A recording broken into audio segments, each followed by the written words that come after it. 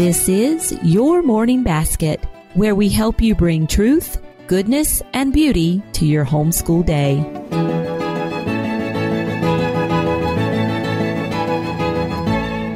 Hi, everyone, and welcome to episode 8 of the podcast. I'm Pam Barnhill, your host, and I'm so happy that you're joining me today. Well, today we get to talk about one of my absolute favorite subjects on the show, but I realize that poetry is not something that everyone enjoys. And actually, I hope that we're here to change all of that today. I think one of the number one reasons that many people don't like poetry is because they're intimidated by it, or actually they're intimidated by the way they were taught about poetry in their educational experiences. So maybe we can move past that today with some of the tips that we have on the podcast. So sit back and I hope you enjoy and maybe come away with a new view of poetry and how you can share it with your children.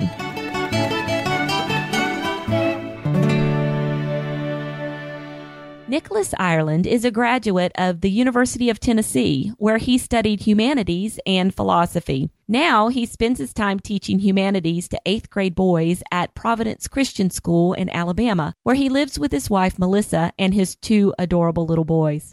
Last spring at our local homeschool conference, he led a session all about diving into poetry with your kids, and all the homeschool moms were raving about this one. He's joining us today to share about how we can incorporate great poetry into our morning times without fear. Nicholas, welcome to the program. Thank you. Glad to be here. Well, let's talk a little bit about the importance of poetry. If I'm a homeschool mom and maybe poetry isn't my thing, why is it important to do poetry with my children? Well, I'd go first if you're a parent trying to educate your child in the scriptures, first of all, if that's important to you. And that was the first thing that I thought about. So much of God's word is communicated through poetry. The very first words that man ever spoke were poetry. This at last is bone of my bones and flesh of my flesh. And so that's kind of a starting point for me, is there's something innate to our being human where we want to express things as song or as poetry, where it could be expressed through prose, and a lot can be expressed through prose, but we seem to have this desire to use our language differently and to use the kind of things that are found in poetry that give expression to who we are and what we're feeling and what we're experiencing. Yeah, Cindy Rollins says that poetry forces us to think metaphorically. And I think that's a very interesting concept, that it causes us to think differently than how we normally think.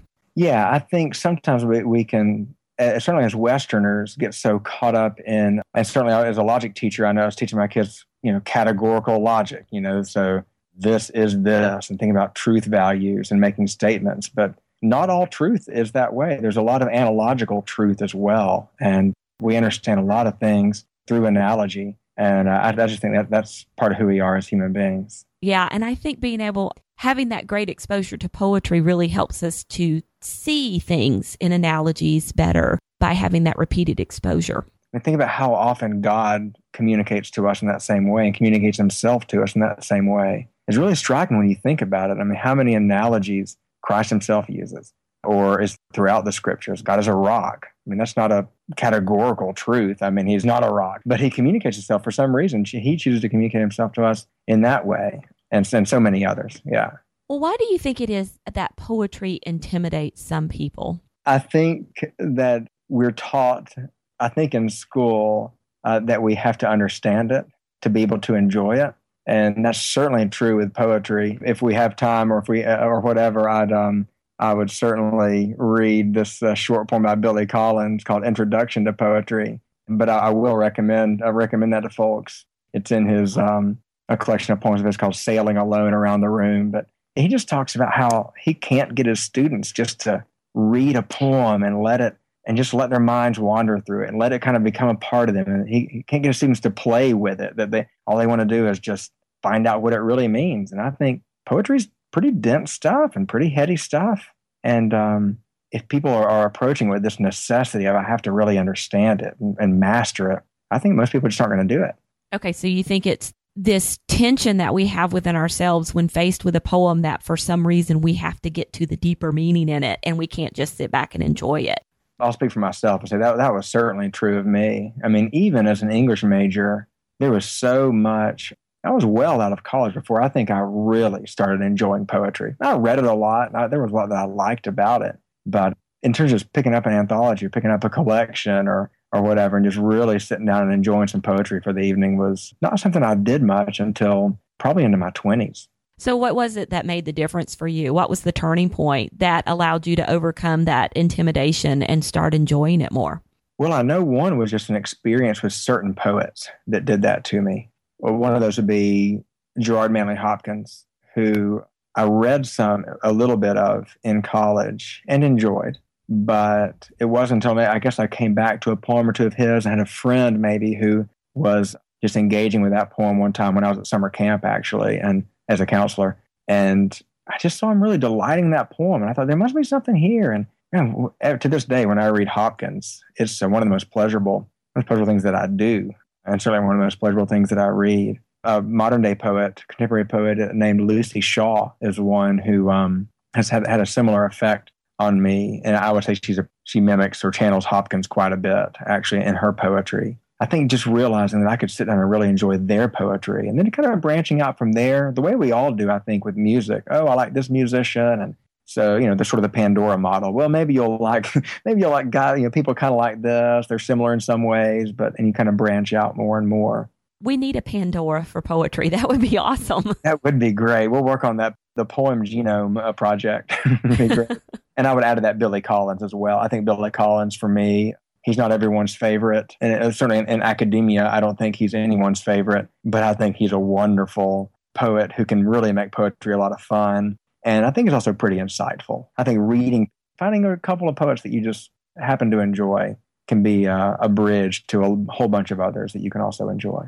Okay. Searching for that one, and I'm sure that there's one out there for everybody who's going to kind of give a spark that you're going to just really kind of fall into and really, really like. Well, let's talk a little bit about poetry with your children, because I think this is probably a great way for a lot of moms who have not found poetry horribly approachable in the past would be to start looking at some poems that maybe are aimed at or geared towards their children a little bit, and they can start enjoying those. I know that I was really not aware of, say, Robert Louis Stevenson from my own childhood for whatever reason. And just in reading him with my children and seeing their delight in him, I've started to take more delight in his poems. We read his about the blocks today, and it was such a delightful little piece and something that they totally understood. So using those poems maybe that are aimed a little bit more towards children, I think is a great way for some parents to get their feet wet in a non-intimidating way. Let's talk a little bit about how you can share poetry with your children at home. Sure. I'm going to butcher C.S. Lewis, I think, here, who said, in reference to children's literature, and I think you've heard the quote, that literature that's fit only to be read by children is not fit to be read at all. Yes. No, you didn't butcher that one.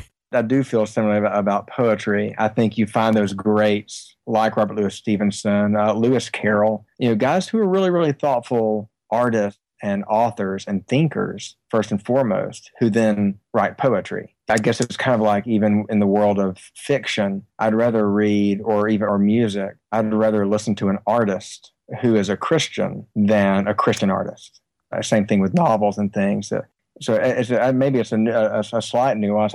It seems to play out in a much less subtle way. I think there's a big difference between those. And so, yeah, there are very obviously those poems and books, for that matter, that are written sort of solely for children and aimed at children. And I tend to stay away from those. Even though I really liked Shel Silverstein when I was growing up, he's not my go-to guy right now for when I'm recommending poetry to kids or when I'm reading poetry with my own kids. I think it's important for them to hear excellent writing and to be exposed to what's excellent, just as you would with just about anything else. So yeah, I think it's important to find those good poets who also happen to resonate with children. Okay, so let's help everybody out. Give me a few people that you would really recommend. Well, I mentioned a couple. Lewis Carroll has several, I think, that are great for kids to read. Ogden Nash is hilarious. Yes, And, he is. and a lot of his are shorter, about animals, and just his rhymes that are really off the wall are great. If your kids can handle maybe a little bit of off-color language, his poem, The Common Cold, is uproarious. It's one of my favorites. Let's see, Rudyard Kipling, I think, writes great poetry that kids can resonate with. And it seems like I'm leaving a couple out that I should be. We actually happen to be big Hilaire Belloc fans around here. I don't know if you've read very much of his stuff. No, that's someone I'm not familiar with. The Yak is one of his, and I'm trying to think of The Vulture. That's another one. And those are some that we really enjoy. Another animal guy. Yeah, I don't know how many others he has that really resonate well, but like Robert Service, who wrote The Cremation of Sam McGee. I think ballads like that are great. Longfellow and his ballads, because you get the Midnight Ride of Paul Revere and things like that. I think, starting at a fairly young age, they enjoy the story behind those poems, and they're so well written. And then I would just actually recommend one book that I found really, really useful. It's called A Child's Anthology of Poetry. And the one I have is by Echo Press, ECCO. I think the compiler, if I'm not mistaken, the editor is Elizabeth Sword, Sword. So that's a book that I've found really useful with when I taught fifth grade. It was great. I just turn them loose with that sometime. A kid who just had some spare time and say, hey, flip through and find a poem that you like in here, and let's talk about why you like it, and we'll read it in front of the class. And then when I was working with my seventh graders a couple of years ago in an English class, most of the poems that I picked were out of there, and the poems are far from childish, but many of them are really great for children.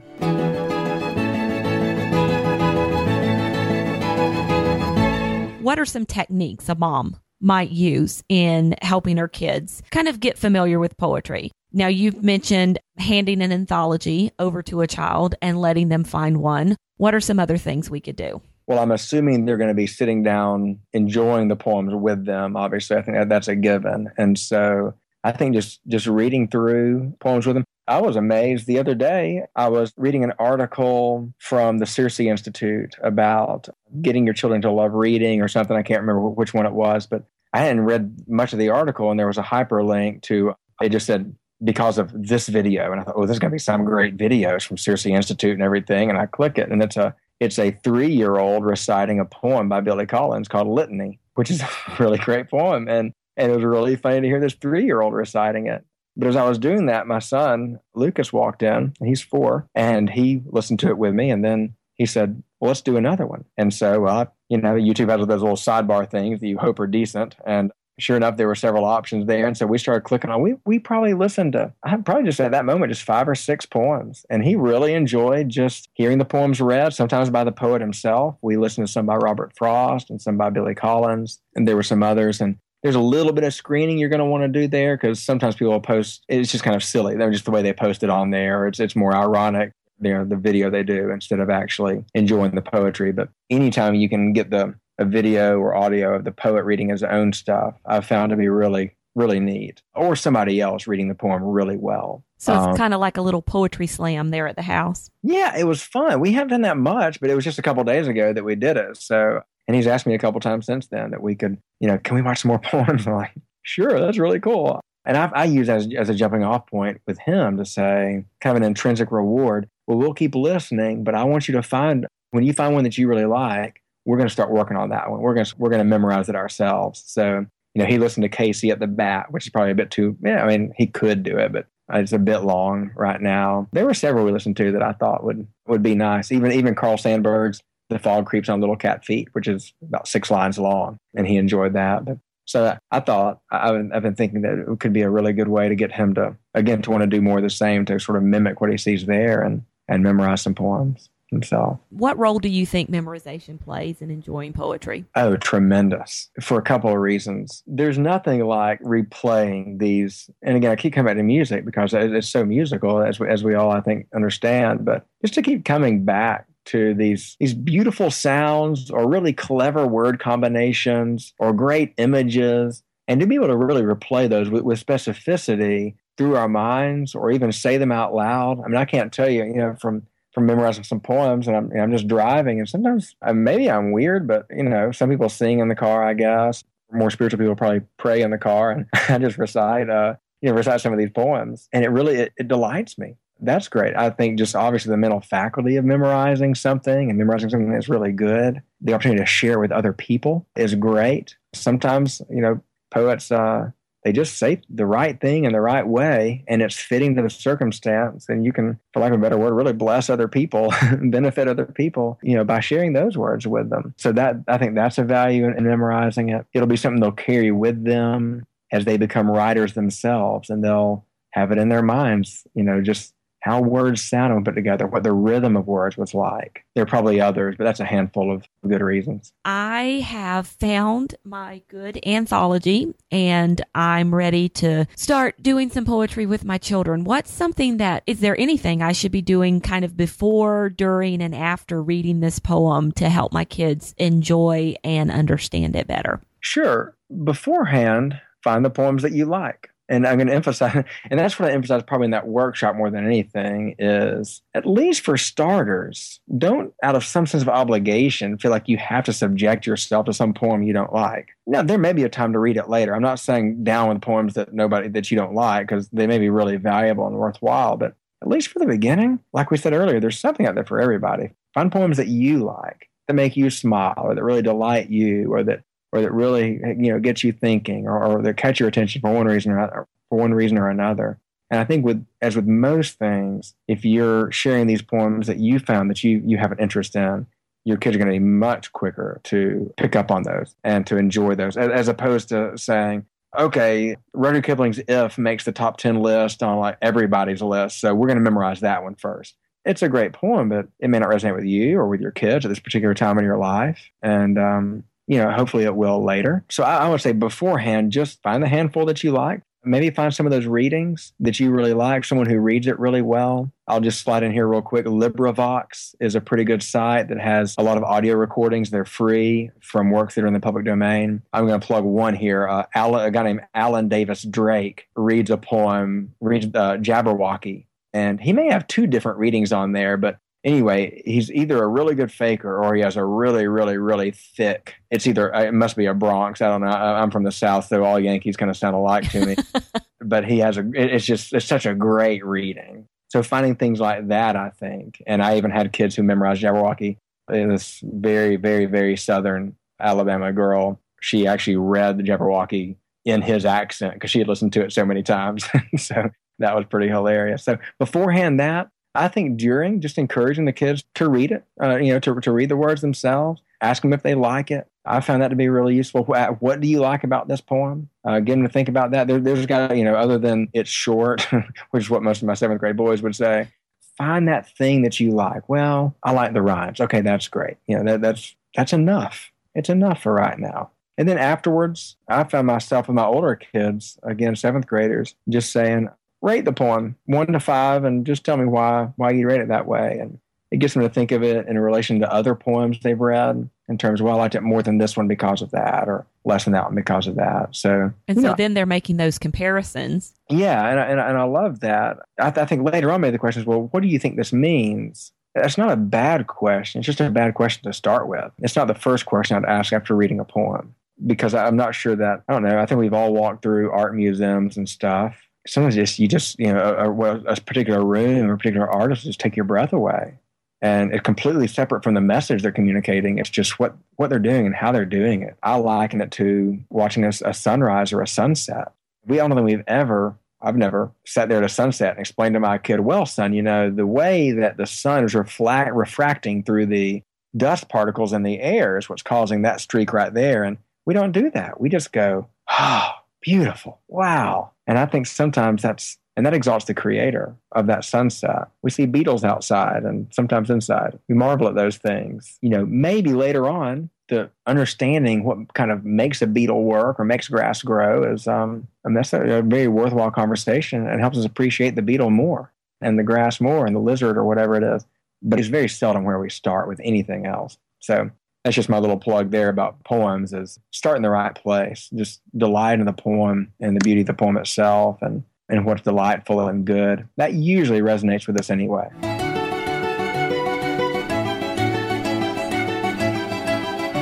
Well, can you help give me a little cheat sheet if it's been a number of years since I've done any kind of literature and I'm reading these poems with my children, and I know that in there are some devices, some different kinds of language that's going on. Can you just help give me a little cheat sheet of some things that I might look for? Yeah. Before I give you my cheat sheet, I'm going to give you Suzanne Clark, who wrote a very helpful book called The Roar on the Other Side. And it's a very practical book for writing poetry and for getting kids to write poetry, and also for teaching a lot of the elements that are in there. So it's not a very big book. It's put out by Canon Press. I found found it really useful when I taught some kids of varying ages several years ago, kind of a extended poetry workshop. So anyway, I do recommend Suzanne Clark's book, The Roar on the Other Side. It also has a lot of really great poems in it. She has a good appendix with a whole bunch of poems in there that are a good starting place. What do you listen for?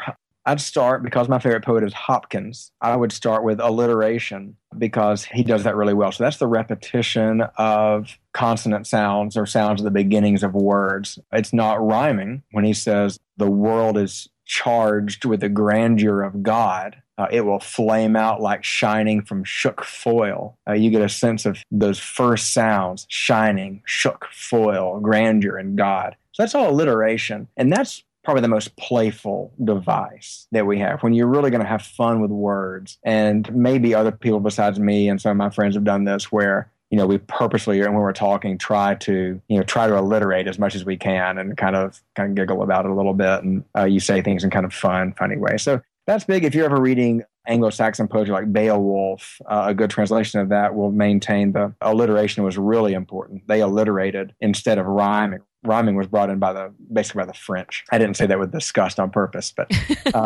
Beowulf is a good example. If you read Sir Gawain and the Green Knight, which is a medieval poem after the Norman conquest, William the Conqueror, then you see that it has both the Anglo-Saxon alliteration very strong in it, but then it also has a very strong rhyming element as well. So you see those two things kind of coming together. Those are both fun. So obviously the second one would be rhyming. And most of us know how to do that and know what that looks like. It can be done really well. It can be done really poorly, obviously. And, we consider some things really childish rhymes if they're real hard rhymes at the end of lines. But they're more fun when they're worked into the middle of a line. You can see that. Or when the line doesn't stop at the end. There's no punctuation that stops it. And so the rhyme sometimes gets sort of lost in the flow of the language. It's neat sometimes to go back and reread a poem carefully and realize it was rhyming a whole lot more than you thought it was. And I will say rhyming certainly is almost outmoded. I don't know that many poets today consistently write with any kind of rhyme scheme, like a regular rhyming plan at the end of every other line or every line or whatever. There was kind of a move in we're starting with the moderns that we were talking about earlier, and a little before them, but certainly with the modern age, where they were trying to throw off some of the standards and forms and move to something that they would have called more free. Now, certainly people had done it before them, but in terms of something that was valuable to them, they basically said that rhyming became a whole lot less valuable in poetry, and they wanted to write something that was totally free. So you get guys like William Carlos Williams, who writes that famous poem, the red wheel so much depends upon a red wheelbarrow glazed with rainwater beside the white chickens. And that's the end of the poem. And, not much rhyming in there, not much of anything that we've been talking about. And yet it's considered a good poem, and I would concur for what that's worth. So that's something. Images. So we've gone from like sounds, alliteration, and rhyming now to things like images. So what are the visual things that happen when you're reading a poem? And that can happen through sound. Again, like that Hopkins example, it will flame out like shining from shook foil. That's a resplendent line. You see light shining all over that thing and reflecting off of it. But then we get other images, and there's some great scriptural ones too. Your wound is incurable is part of Isaiah. You're sick from head to foot. Or we get all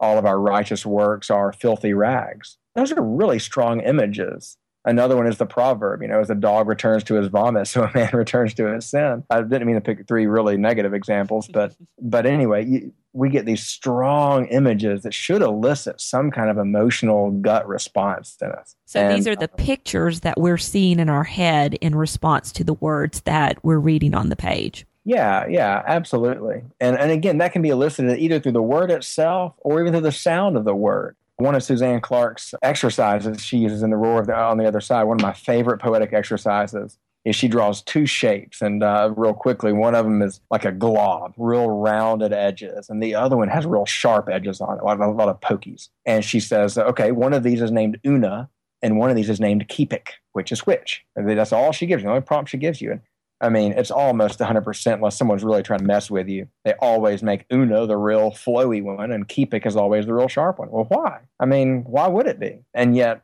people, we all know that, well, Una sounds round. Well, what do you mean it sounds round? How can something sound round? Round is a shape, but, well, I don't know, but it just has that sort of feel to it. The word has a feeling. So anyway, it's really fun to do an exercise like that with the kids. And then you keep on going. You say, one's a snare drum and one's a tuba.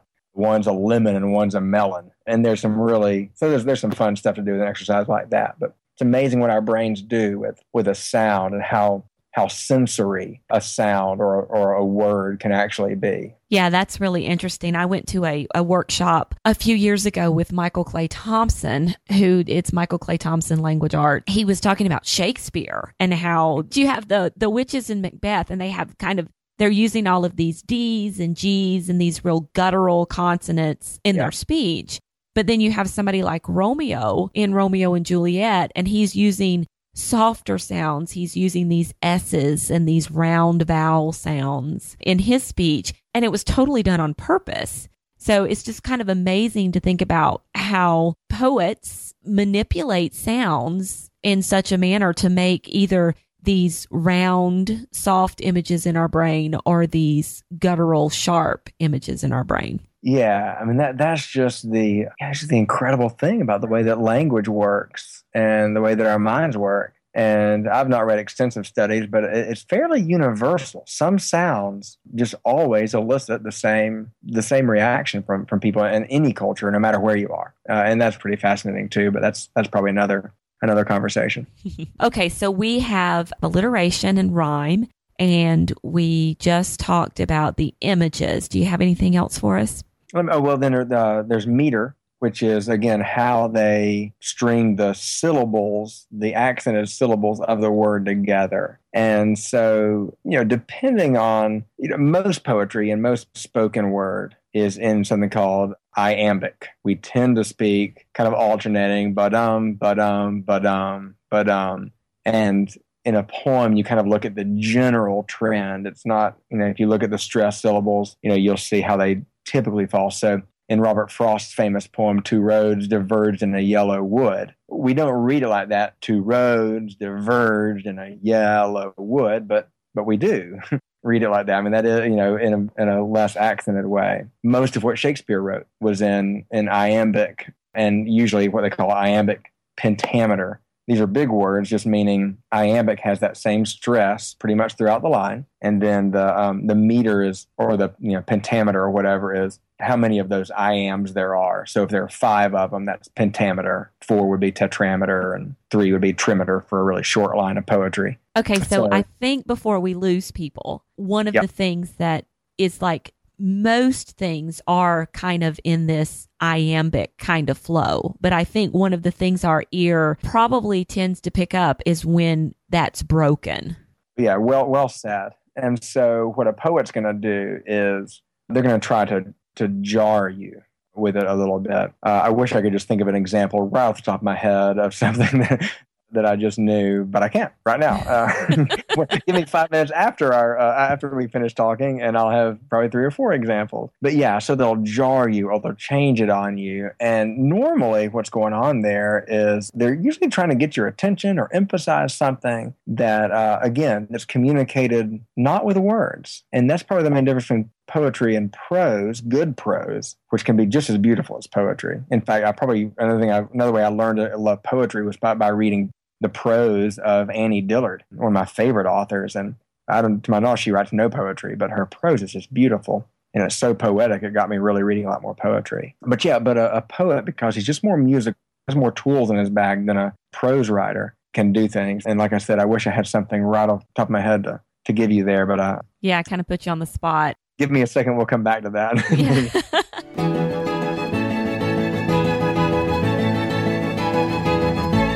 Well, and just that idea that, like you said, to get your attention, we're doing something different here. This is the bad guy, or there's some kind of disharmony that we're expressing or something out of the ordinary. And so, okay. Can I give you one? Sure. Okay. Yeah. So you think about Gerard Manley Hopkins again. I'll return to him, and I cannot recommend him enough. If you were trapped on a desert island with only one complete collection of poetry, it would have to be, I think, Gerard Manley Hopkins, especially if you're a believer. It helps. If you're not a believer, it's okay too. You'll really like him. He was a Jesuit priest, actually, and just a brilliant guy, lived a very short life, but wrote some pretty world-changing stuff. And it kind of, in a lot of ways, ushered in what we know as modern poetry. And he died, I think, in 1895. But so he's talking about this, he's got this poem talking about how fleeting beauty is. Nothing can keep beauty at all. And he sort of ends the first part, which is called the Let Echo, with this very despairing, and you'll see in a minute what I'm talking about. But the second part of the poem that butts up against it is called the Golden Echo. And it begins to take a more hopeful tone. He says, be beginning, since nothing can be done to keep at bay age and age's evils, hoar hair, ruck and wrinkle, drooping, dying, death worst, tombs and worms, and tumbling to decay. And then he goes on and says, so be beginning to despair, despair, despair, spare. There is one. Here I have one. Hush there, only not within seeing of the sun. And so what he does in that little moment there, where he says despair, spare. Something happens in our ear. Hopefully when we hear that, as we train our ears to hear, we're like, whoa, something's happening. He missed something, or something changed on me. And so he goes from actually the word despair, DESPAIR, which we all know what that means, to spare, SPARE, which means wait. Stop. Don't despair for just a minute. And so anyway, just the way he does that, and that was the first thing probably that really caught my attention maybe in that poem when I first heard it, that just really fascinated me. Made me want to just really immerse myself in that poem too. And so you don't even have to be aware of where the stresses and unstressed syllables are in there to know that he's done something different to get your attention. Yeah. And then that should get your attention. And that's the point maybe at which you can say, now, why did he do that? Was he just having a bad day? No, he wasn't having a bad day. They didn't publish, just whatever came off their pen back in those days like we do now. They were, it's good. And so they did it for a reason, I think. If you're reading good poets, then the fun then is then you dig deeper. That's why I say, okay, we start with wonder. We start with delight. And if we stop there, we may be okay. There's a danger in that, of course, if you have someone with a very, very different world and life view than you, who's delighting you, and you don't stop to think about why. That could be dangerous, There are a lot of shows on TV that would delight my son, and I'm sure they would, but I don't want him to watch them because there's something behind them too that's insidious, that's bad for him. Or junk food, a lot delights us in junk food. But so not everything that delights us is good. But let's let that be the starting place to where we can say, well, let me find out. Okay, it's beautiful. Is it true? Does it ring true? There is a message behind what he's saying. And there are exceptions. Is there a message behind Jabberwocky? Somewhat, yeah. And I think it's a good one. It's just a little quest. And it's, someone, going out to fight some kind of monster that apparently is kind of terrorizing folks. And if that's as far as you get in the message of it, then you're probably doing pretty well. But yeah, train your ear just to hear what's going on. And then again, let that be the thing that drives you to, I think, a deeper inquiry. And I believe your delight will increase rather than decrease at that point, the more you learn and study up on that poem. Well, and I like what you say there, the train your ear. So you're not saying open up all of these books about how to study poetry and read through them and figure out all of these different questions you need to ask and methods you need to use for studying poetry. You're simply saying train your ear. Read and enjoy poem after poem after poem. And after a while, you're going to start hearing these things and picking up on them without having to slog through the big, Poetry for Dummies or how to read poetry or anything like that. Yeah, that's exactly what I'm saying. And in fact, I'm saying if you want to not love poetry, then open up the big textbook first.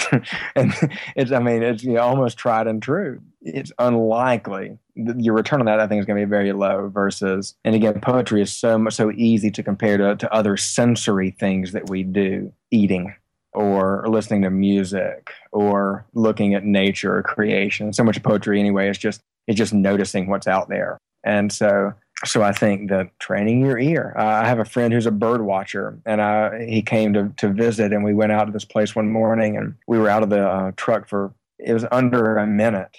And he said, we're going to hear some nuthatches today. And there's a heron out here. And I'm really looking forward to seeing, we may even see a kingfisher. And he listed 10 or 12 different birds that we were going to see later. And because he had a trained ear, he knew what he was listening for. I guarantee that began because birds delighted him at some point.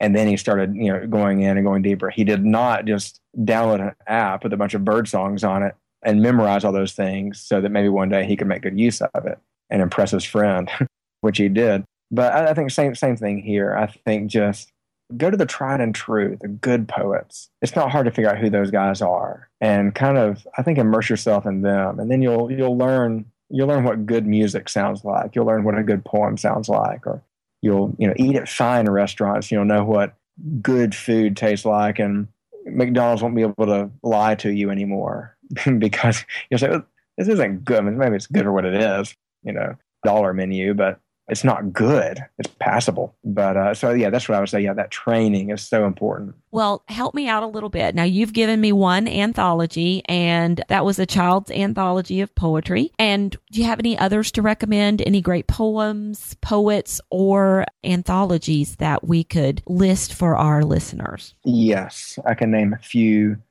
That's probably the best, probably for our audience. I think one of the great anthology. It's pretty big. There's probably a couple hundred poems in there. That's the child's anthology. And I've already recommended The Roar on the Other Side, which is both instructional and it has a great collection of poems all the way through it. And so that's something else that I would definitely recommend. If you're trying to get children into poetry, this has got to be one that you put in your arsenal. Lucy Shaw, who I mentioned earlier, she was a good friend of Madeleine L'Engle, who wrote the Strictly Tilting Planet. There's another one I'm blanking on right now. But yeah, anyway, me too. Yeah, I know I should know it. Who worked on some science fiction type stuff. But anyway, Lucy Shaw was a friend of hers, and Lucy Shaw, I guess, still is probably teaching up at Regent College up in Vancouver. Anyway, she's a poet herself, but she also was an editor for a collection of poems called A Widening Light. Widening, Widening, light. And the subtitle on that is Poems of the Incarnation. I pick this up usually around Christmas and Easter time and just find some really, really great poets writing some really great stuff centered around the person of Christ from birth to death. I'd recommend Gerard Manley Hopkins' The Complete Works.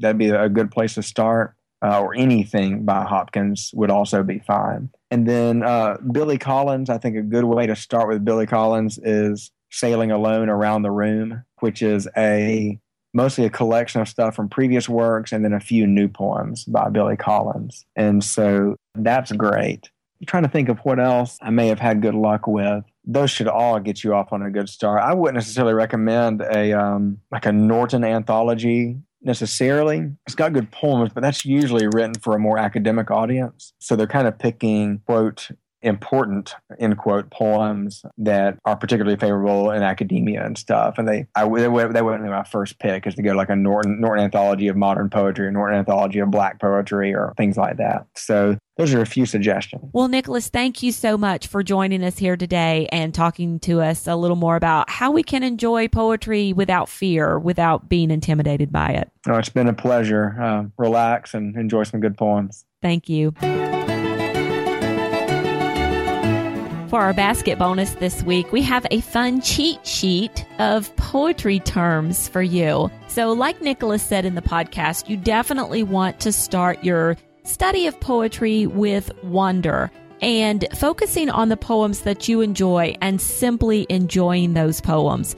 But when you're ready to take it a few steps further, we have a downloadable cheat sheet for you of some of the poetry terms that Nicholas and I chatted about in the podcast and a little definition for each one. So you can print this out, put it in your morning time binder, and have it there to refer to when you're ready to ask your kids some more questions about poetry. You can find this at the show notes for this episode at edsnapshots.com/YMB8. And those show notes are a great place to find links to all of the resources, books, and other things that Nicholas and I chatted about today on the podcast. So head on over there and check those out for all of the information that you need. And if you are one of the wonderful people who have left a ratings or review in iTunes for your morning basket, I just want to say thank you so much. I really appreciate you doing that. If you would like to leave a rating or review, you can find out how to do that on the show notes as well.